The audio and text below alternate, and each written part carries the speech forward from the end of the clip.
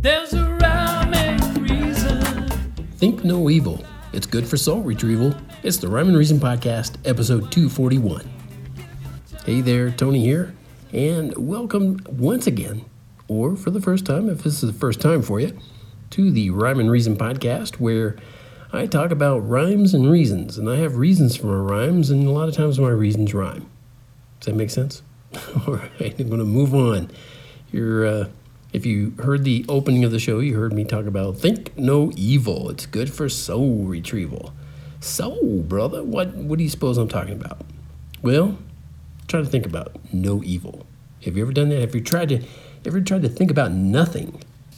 You can't do it. Go ahead, try. I'll wait.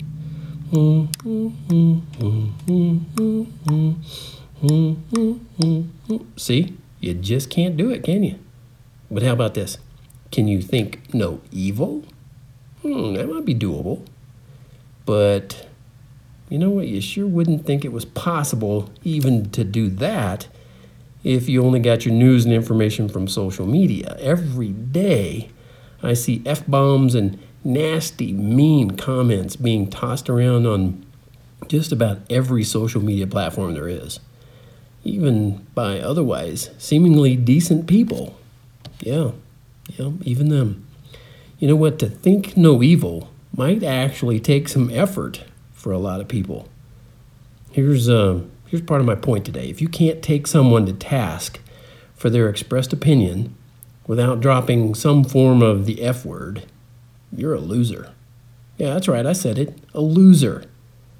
You've either lost the knowledge of vocabulary you acquired in school, or never had that knowledge in the first place, or you've lost your ability to think intelligent thoughts without letting profanity dilute and pollute your point.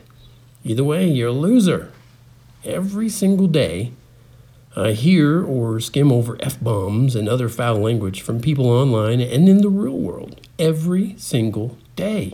It's beyond stupid. If you think your point needs one or more forms of the F word, then your point is weak. Or at least your ability to make a point is. Either way, like I said, loser.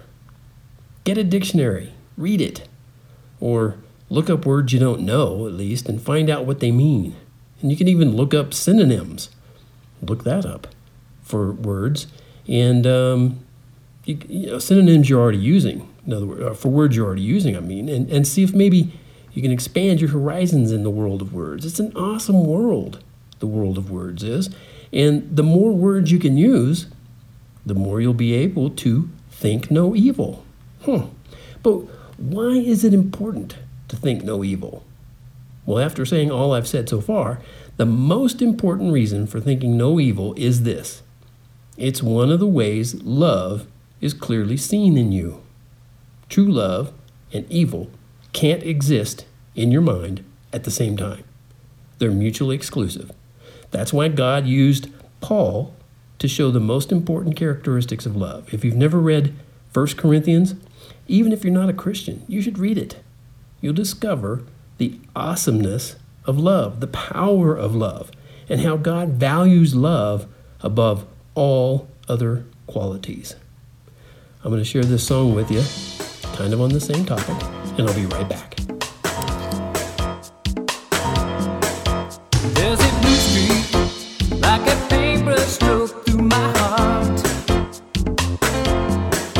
It's a cool light, and it tears the darkness apart. I'm so near it, though it pierces me, I don't fear it. Like a needle, the word sews into my spirit. There's a rumble, like a 3-day hunger or thirst, deep inside me, and I think that maybe I'll burst. Like a freight train on a one-way track through the canyon, paying no mind to the walls of worldly opinion.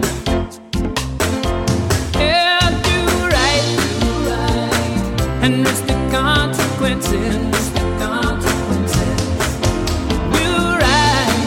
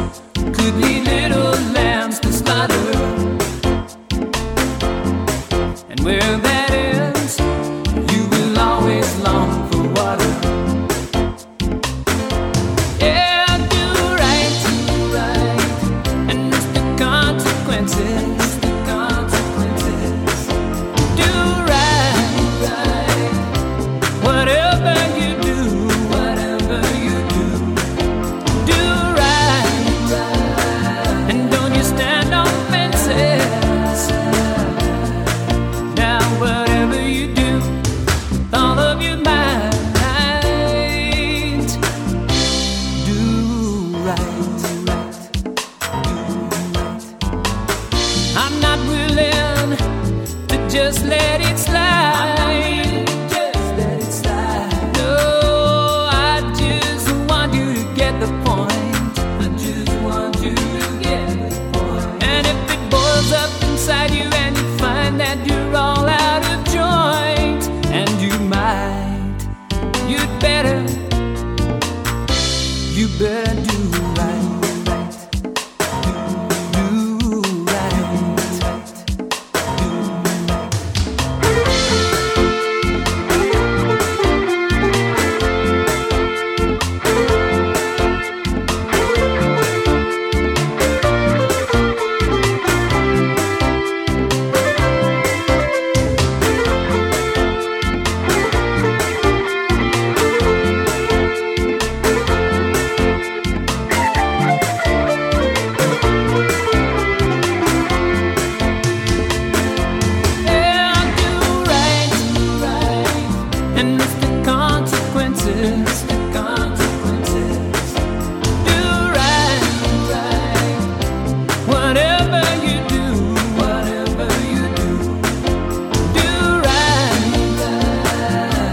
Stand on fences.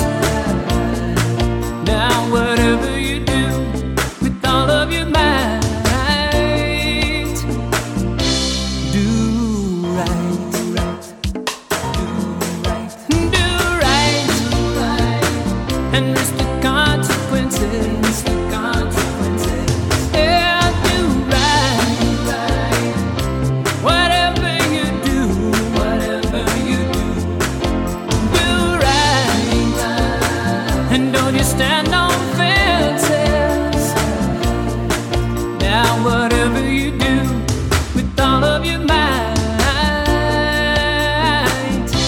do right.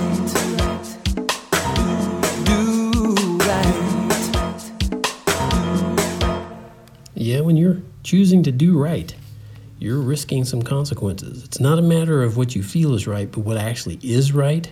And the way you can know that, of course, is to check in with God, at least from time to time. If it's not every day, check in with Him. He left a manual for us to follow. It's everywhere. The manual is the Bible, and you can find out what's right, and you can do that. But there are consequences. Like, maybe people won't think you're so cool. I get that, I personally have all kinds of people that don't think I'm very cool because I choose to go with what God says and what He says about me. And I've been guilty. I've been convicted.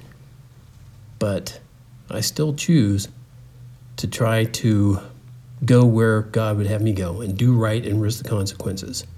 Now, why would anyone prefer to think and do evil or use vile language rather than love?